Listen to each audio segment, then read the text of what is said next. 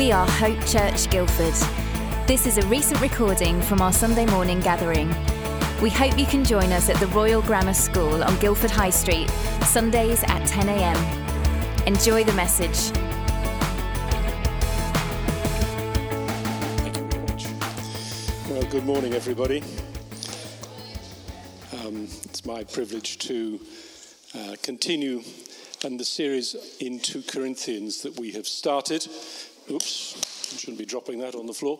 If you are interested in following the program, you can also pick up from the back one of these books, which is 2 Corinthians, the Gospel in All of Life. Before I start on 2 Corinthians, I just wanted to reflect upon this last week. I wonder what you were doing on Monday last week. I was watching some of the funeral of our late Queen, and I just want to read a short scripture from 2 Timothy. 2 Timothy is Paul's very last book, his epistle to Timothy, and Paul was facing this prospect of imminent execution. And in that context, he writes, "I have fought the good fight. I have finished the race. I have kept the faith. Finally, there is laid up for me the crown of righteousness, which the Lord, the righteous judge, will give me on that day, and not to me only, but also to those who have loved his appearing." And I think one of the things that most struck me in the celebration of the Queen's life was her faithfulness to the Lord. You know, the Queen lived in privilege, in luxury, and yet her own testimony was that she was dependent upon the Lord every day. It says that there's a crown laid up for her, a crown of righteousness. I watched a program called The Crown Jewels by Clive Murray, and it talks about the crown jewels in the Tower of London.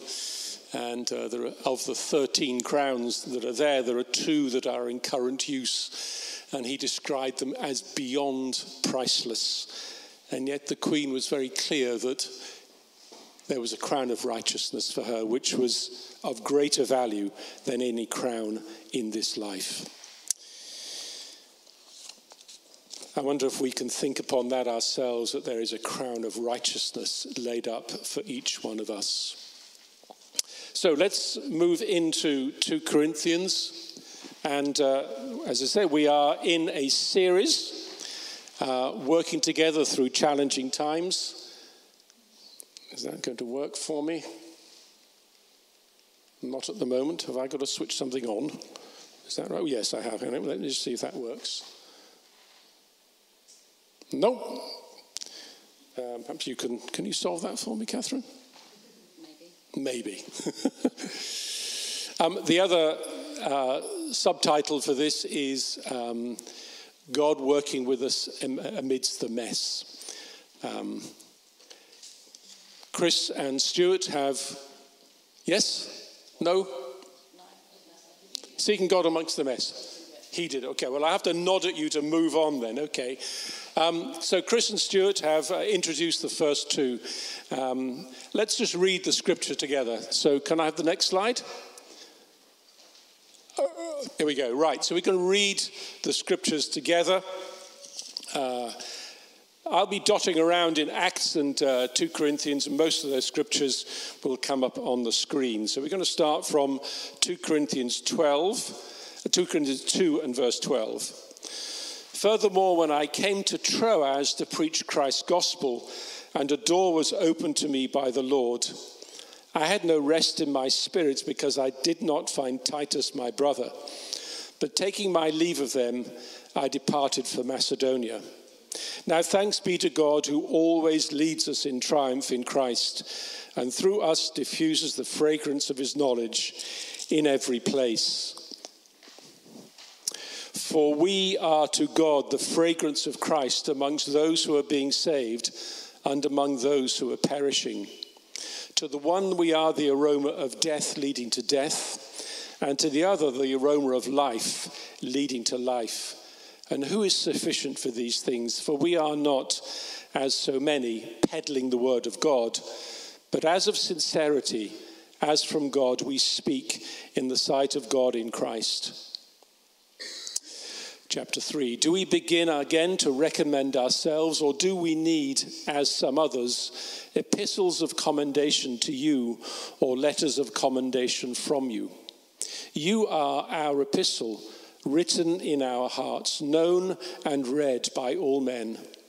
Clearly you are an epistle of Christ, ministered by us, written not with ink, but by the Spirit of the living God, not on tablets of stone, but on tablets of flesh, that is, of the heart. And we have such trust through Christ toward God. Not that we are sufficient of ourselves to think of anything being from ourselves, but our sufficiency is from God, who made us sufficient as ministers in the new covenant, not of the letter, but of the Spirit. For the letter kills, but the Spirit gives life. You want the next slide, please? But if the ministry of death, written and engraved on stones, was glorious, so that the children of Israel could not look steadily at the face of Moses because of the glory of his countenance, which glory was passing away, how will the ministry of the Spirit not be more glorious? For if the ministry of condemnation had glory, the ministry of righteousness exceeds much more in glory. For even what was made glorious had no glory in this respect, because of the glory that excels. For if what is passing away was glorious, what remains is much more glorious. Therefore, since we have such boldness, we have some hope. We have great boldness of speech, unlike Moses, who put a veil over his face, so that the children of Israel could not look steadily at the end of what was passing away. But their minds were blinded, for until this day the same veil remains unlifted in the reading of the Old Testament, because the veil is taken away in Christ. But even to this day, when Moses is read, a veil lies on their hearts. Nevertheless, when one turns to the Lord, the veil is taken away. The Lord is the Spirit, and where the Spirit of the Lord is, there is liberty. But we all, with unveiled face, beholding as in a mirror the glory of the Lord, are being transformed into the same image from glory to glory, just as by the Spirit of the Lord. The first verses I read posed some questions. Furthermore, when I came to Troas, where's Troas?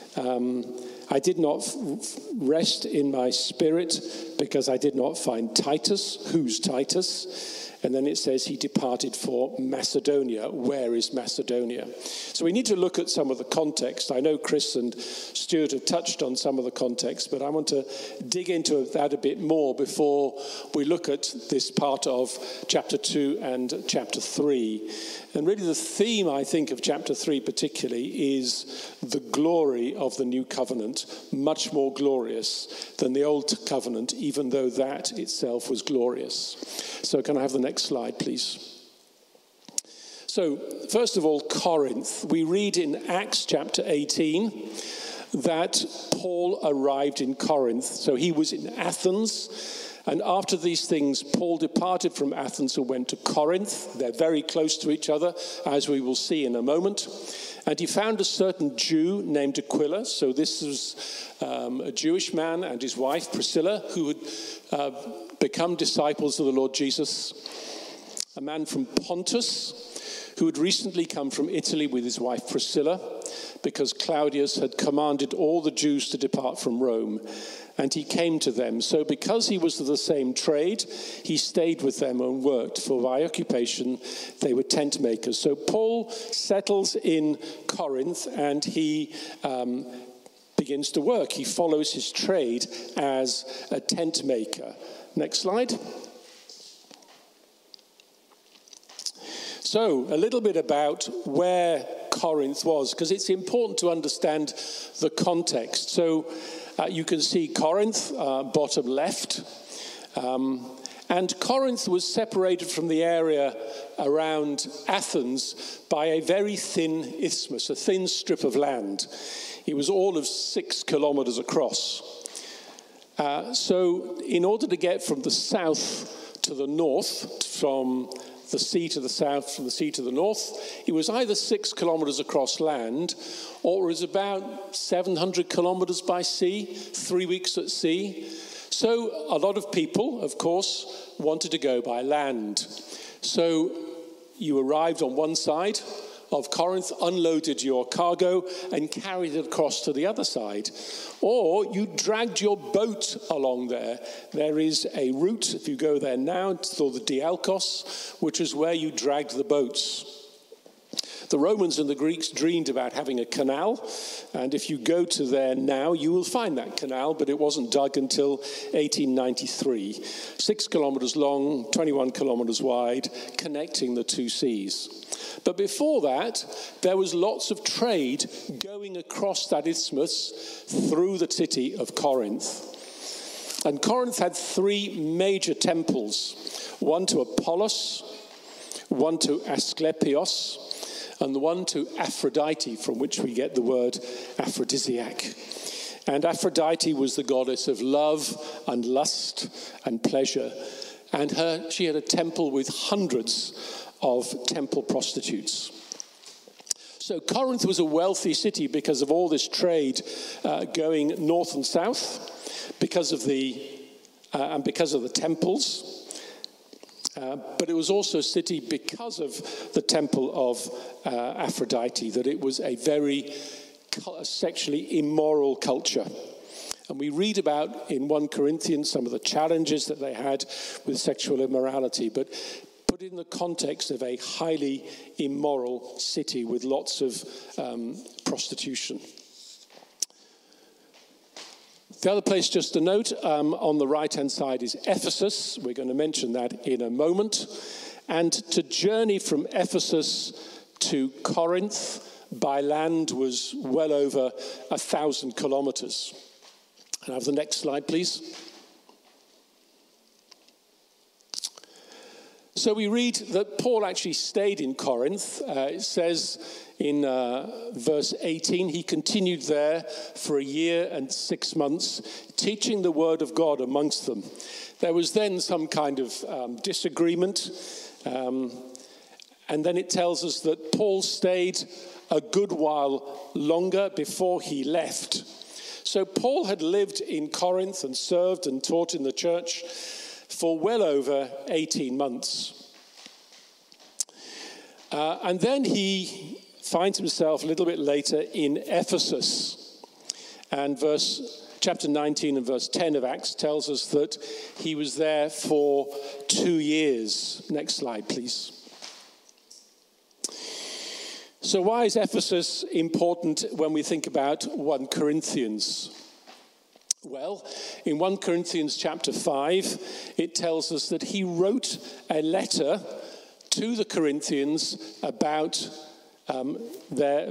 keeping away from sexual immorality. And in the same epistle, 1 Corinthians, it tells us that the Corinthians wrote to him. Chapter 7 and verse 1, now concerning the things of which you wrote to me. And later again in the same epistle, chapter 16, verse 8, it tells you that he is in Ephesus. So Paul had written the letter, which we know as 1 Corinthians, from Ephesus and sent it to Corinth. Next slide, please. Okay. Then we read in 2 Corinthians these words, 2 Corinthians chapter 3, verses 1 to 3. But I determined this within myself, that I would not come again to you in sorrow. So Paul is indicating that at some stage he had traveled to Corinth and it had gone badly. He was not happy. He was very sorrowful about what was happening.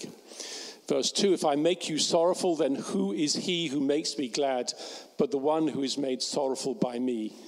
And I wrote you this very thing, lest when I came, I should have sorrow over those whom I ought to have joy. So this is indicating that Paul had written again to the people of Corinth, rebuking them for what was happening in the church. And the person who carried that was Titus. So here's this man, Titus, cropping up. Who's Titus? We don't know very much about him. He was a Greek convert. He was certainly a Gentile, a faithful servant of the Lord, and a co-worker with Paul. And it's Titus who carries this letter to Corinth. And clearly Paul had made arrangements to meet him in Troas. So 2 Corinthians 2 verse 12, when I came to Troas to preach Christ's gospel, and a door was opened to me by the Lord, I had no rest in my spirit because I did not find Titus my brother. But taking leave of them, I departed for Macedonia. Paul was so concerned for the church in Corinth, how they reacted to this letter, that when he didn't find Titus in Troas, he said, I've got to go and find Titus. And he traveled to Macedonia, which is probably 500, 600 kilometers. So it was not a small journey.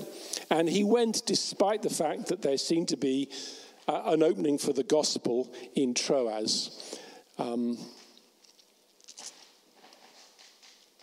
And he finds Troas. So in chapter 7 and verse 13, we rejoiced exceedingly more for the joy of Titus because his spirit had been refreshed by you all. So Paul meets Titus somewhere in Macedonia, and he's got good news.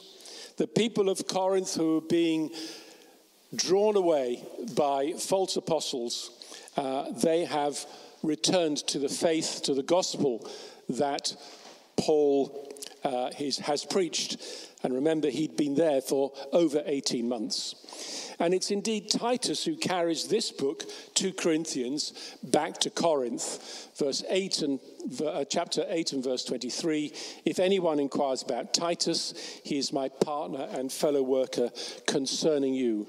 Our brethren are messengers of the churches. So Titus is charged to go back to Corinth with the letter that we refer to as 2 Corinthians, and he's going to go with at least two other men who are commended by the church. Next slide.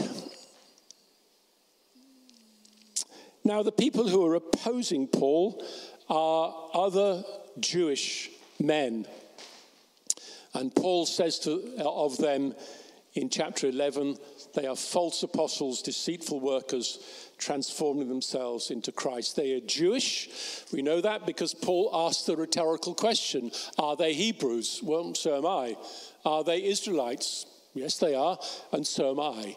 So they are Jewish false apostles. And very often what happened, and you read this consistently in the epistles, is when the false apostles turn up, they are telling people, yes, you've got to believe in the Lord Jesus Christ, but you've also got to continue to keep the law of Moses. And that was clearly what was happening in Corinth. Next slide, please. So let's just go back to the verses where we started. Paul is saying that he really wanted to meet Titus. He'd gone to Troas, couldn't find him there, and then he has moved on to Macedonia.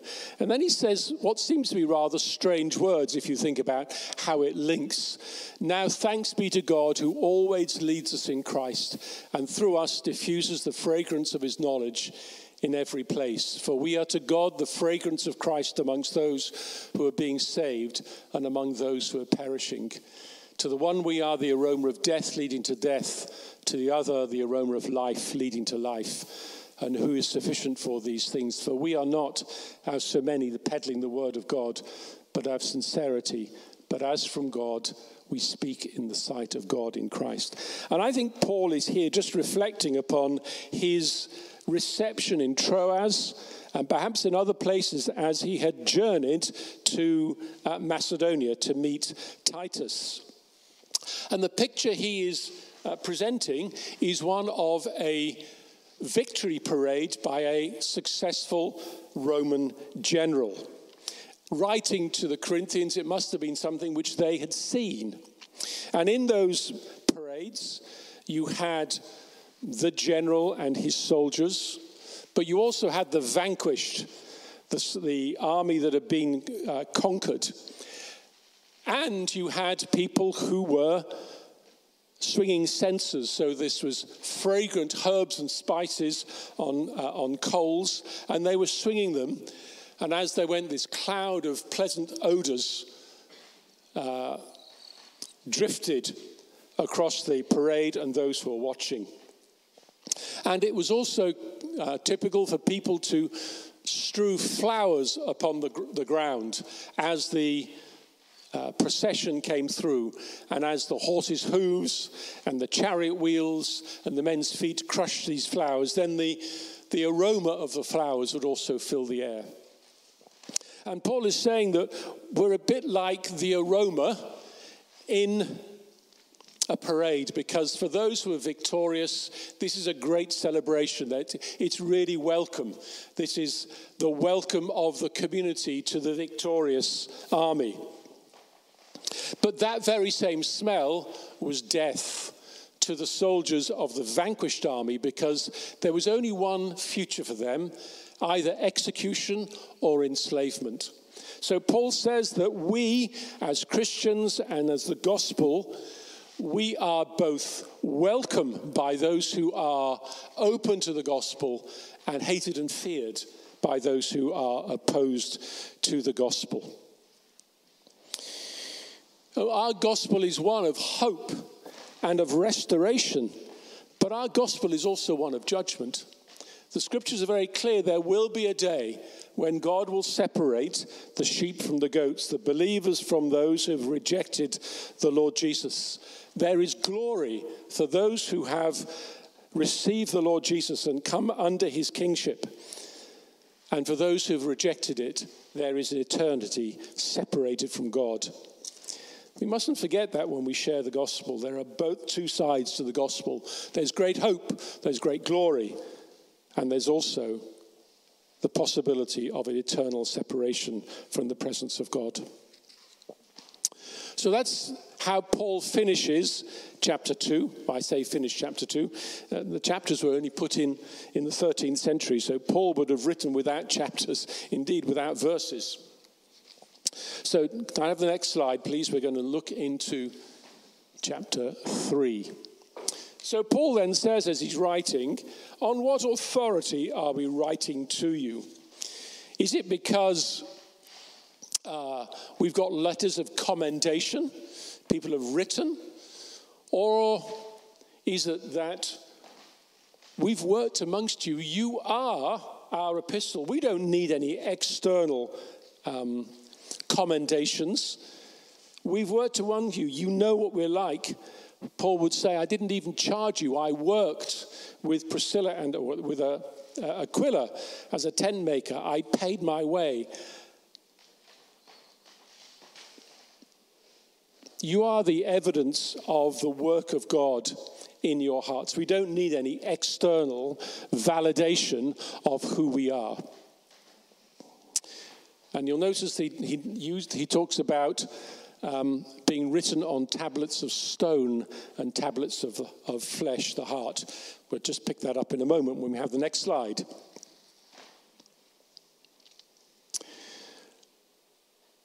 But if the ministry of death written and engraved on stones was glorious, so that the children of Israel could not look steadily at the face of Moses because of the glory of his countenance, which glory was passing away, how will the ministry of the Spirit not be more glorious? And here's Paul now speaking about the new covenant being so much more glorious than the old. Why is this relevant? Because the false apostles in Corinth were trying to promote the value of the old covenant.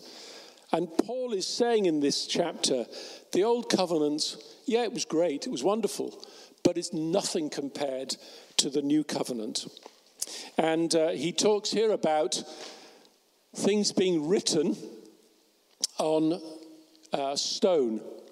And So if the ministry of death written and engraved on stones, where was it engraved? It was engraved on tablets of stone that Moses brought down from Mount Sinai, the 10 Commandments. And it was also engraved on precious stones, the names of the 12 tribes of Israel, engraved on precious stones which are worn on a breastplate by the high priest.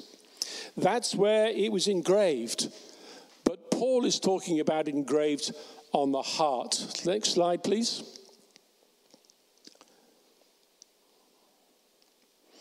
So this is where they're engraved. So we'll take the next one. I've explained that one already.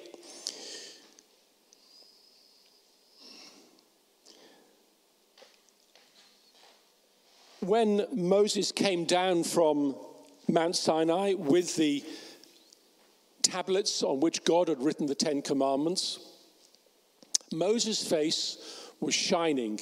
So in Exodus 34, it tells us that Moses did not know that the skin of his face shone while he talked with him. And so when Aaron and all the children of Israel saw Moses, behold, the skin of his face shone, and they were afraid to come near him. And when Moses had finished speaking with them, he put a veil on his face. So this is what Paul is referring to about the veil. Next slide. Verse 13, until, like Moses who put a veil over his face so that the children of Israel could not look steadily at the end of what was passing away. And Paul is repeating this, that the Old Testament was wonderful, but despite its glory, it is passing away. And it was glorious if you think of the first tabernacle. So that was the mobile temple that the people of Israel carried through the wilderness and used right through the time until Solomon was made king. When that tabernacle was completed, it tells us that it was filled with the glory of God. People couldn't enter because the glory of God was present in that temple.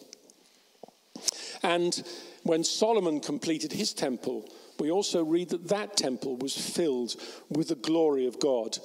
Indeed, the Old Testament, the Old Covenant was glorious, but what we have today is far more glorious, so that the old fades by comparison.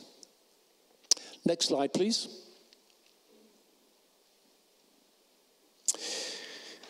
Paul is talking about things that are written on tablets of flesh, tablets of stone, but in verse 3 of chapter 3, he talks about the law written on tablets of flesh, that is of the heart. And I think he's there thinking of these verses from Ezekiel 36. And this is the covenant. This is something of the covenant that Jesus introduced through his death and resurrection. Then I will sprinkle clean water on you, and you shall be clean. I will cleanse you from all your filthiness and from all your idols. I will give you a new heart and put a new spirit within you. I will take the heart of stone out of your flesh and give you a heart of flesh.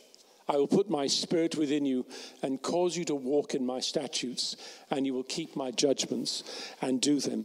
Paul is saying to the people of Corinth, yes, there was law written on tablets of stone, names engraved on precious stones. But what God has come to do in this age is to write his law on your hearts and not on tablets of stone.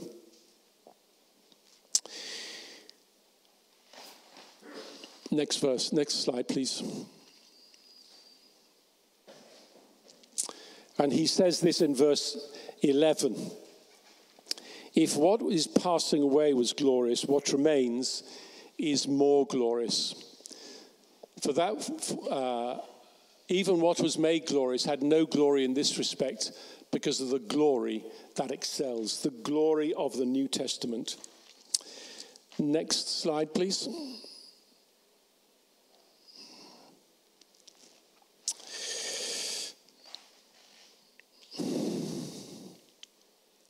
Paul talks about the Old Testament being the ministry of condemnation. Verse 9 of chapter 3. if the ministry of condemnation had glory, the ministry of righteousness exceeds much more in glory. And why does he call it the ministry of condemnation? He's talking about the Old Testament. The Old Testament with all its laws, all its procedures, all its rites and rituals. Now remember, Paul was a Pharisee. In other words, he was a professional lawkeeper. He was the best. And he actually says of himself, I was the best of my generation.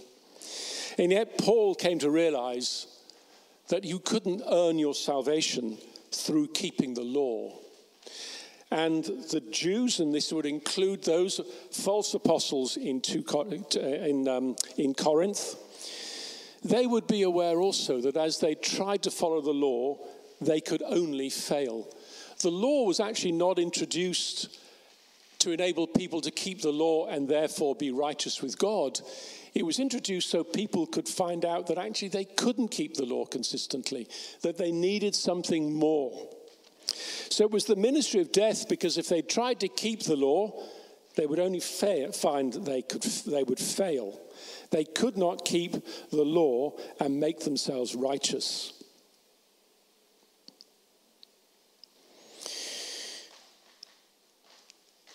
That's the ministry of condemnation. And there's the contrast now that Paul wants to bring out to the people of Corinth. Verse 17. Now the Lord is the Spirit, and where the Spirit of the Lord is, there is liberty. But we all with unveiled face, comparing himself with Moses who put the veil on, we with unveiled face, beholding as in a mirror the glory of the Lord, are being transformed into the same image from glory to glory, just as by the Spirit of the Lord. Now the Lord is the Spirit, and where the Spirit of the Lord is, there is liberty. So are we free to do everything we choose to do? Well, later on, just a few verses down, Paul describes himself as a bondservant for Jesus Christ. In other words, he was a slave. He had enslaved himself to Jesus Christ. And he encourages us to do exactly the same. So when it talks about liberty, this is not liberty to do what you want. I think there are two liberties here which we can explain. One is that we are set free from the power of sin. Yes, we sin, we fail, we make mistakes, but we are set free from the power of sin in our lives. And we're also set free to be the servants of the Lord Jesus Christ. That's the liberty of which Paul speaks.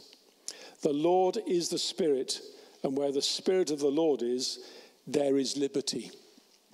As we allow the Spirit of God to work in our lives, there is that liberty to serve the Lord. There is that liberty to be free from sin.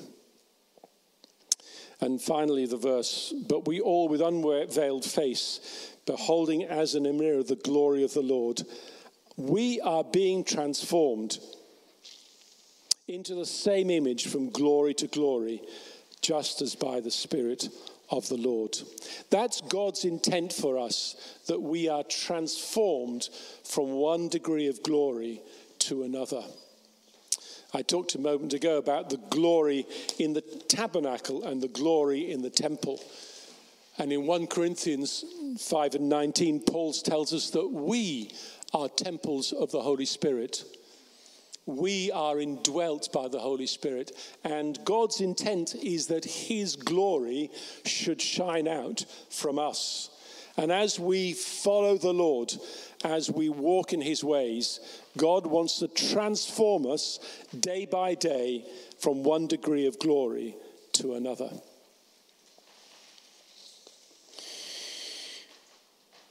Chris last week described the messy church of 2 Corinthians, the Corinthian church. And I say, good, the church needs to be messy. Why do I say that? You know, the church is not a bridge club. It's not a nice place where we come and do social stuff together. The church is where broken people with messy lives can come together and be welcomed and to receive the work of the Lord in their hearts. The church should be messy. It should be welcoming in those broken people. I think we could think of the church as something like the surgical unit in a hospital, where people who know there's something wrong, there's something better, come to the surgical unit. And in the pre-op phase, they come under conviction and they realize that there's nothing they can do. They have to surrender themselves to our divine heart surgeon, the Lord Jesus. And then Jesus does a heart transplant. He takes out the heart of stone and puts in the heart of flesh. And it's got a different DNA in it. It's a DNA that wants to be obedient to the Lord Jesus, that rejects sin, that wants to walk with God in the everyday. So that's what's on offer today to each one of us. A new heart. Hope for a messed up life. A new heart that wants to follow the Lord Jesus. So if you've not received that new heart, it's your opportunity today to receive a new heart, to have a new start in God.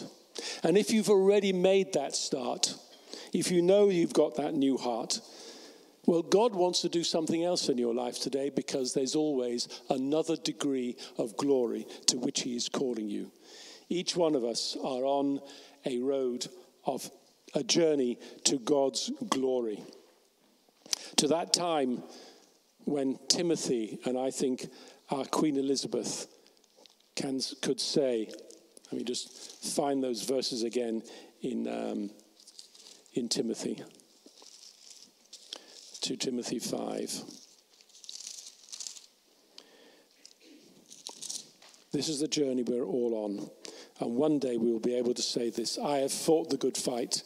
I have finished the race. I have kept the faith. And finally, there is laid up for me the crown of righteousness, which the Lord, the righteous judge, will give to me on that day. Are you on that journey? I hope so. If you're not, we can pray with you and you can start that journey. And if you are on that journey, be expectant. God wants to bring another level of glory in your life. Transformed from glory to glory by the Spirit of God. Amen. Father, we just want to thank you that you are so for us. We've said that before here, Lord, that you are for us, you love us. You want to change us, Lord, from one degree of glory to another, from a messy life to be a bondservant of the Lord Jesus Christ. Be at work amongst us now, we pray. In Jesus' name, amen.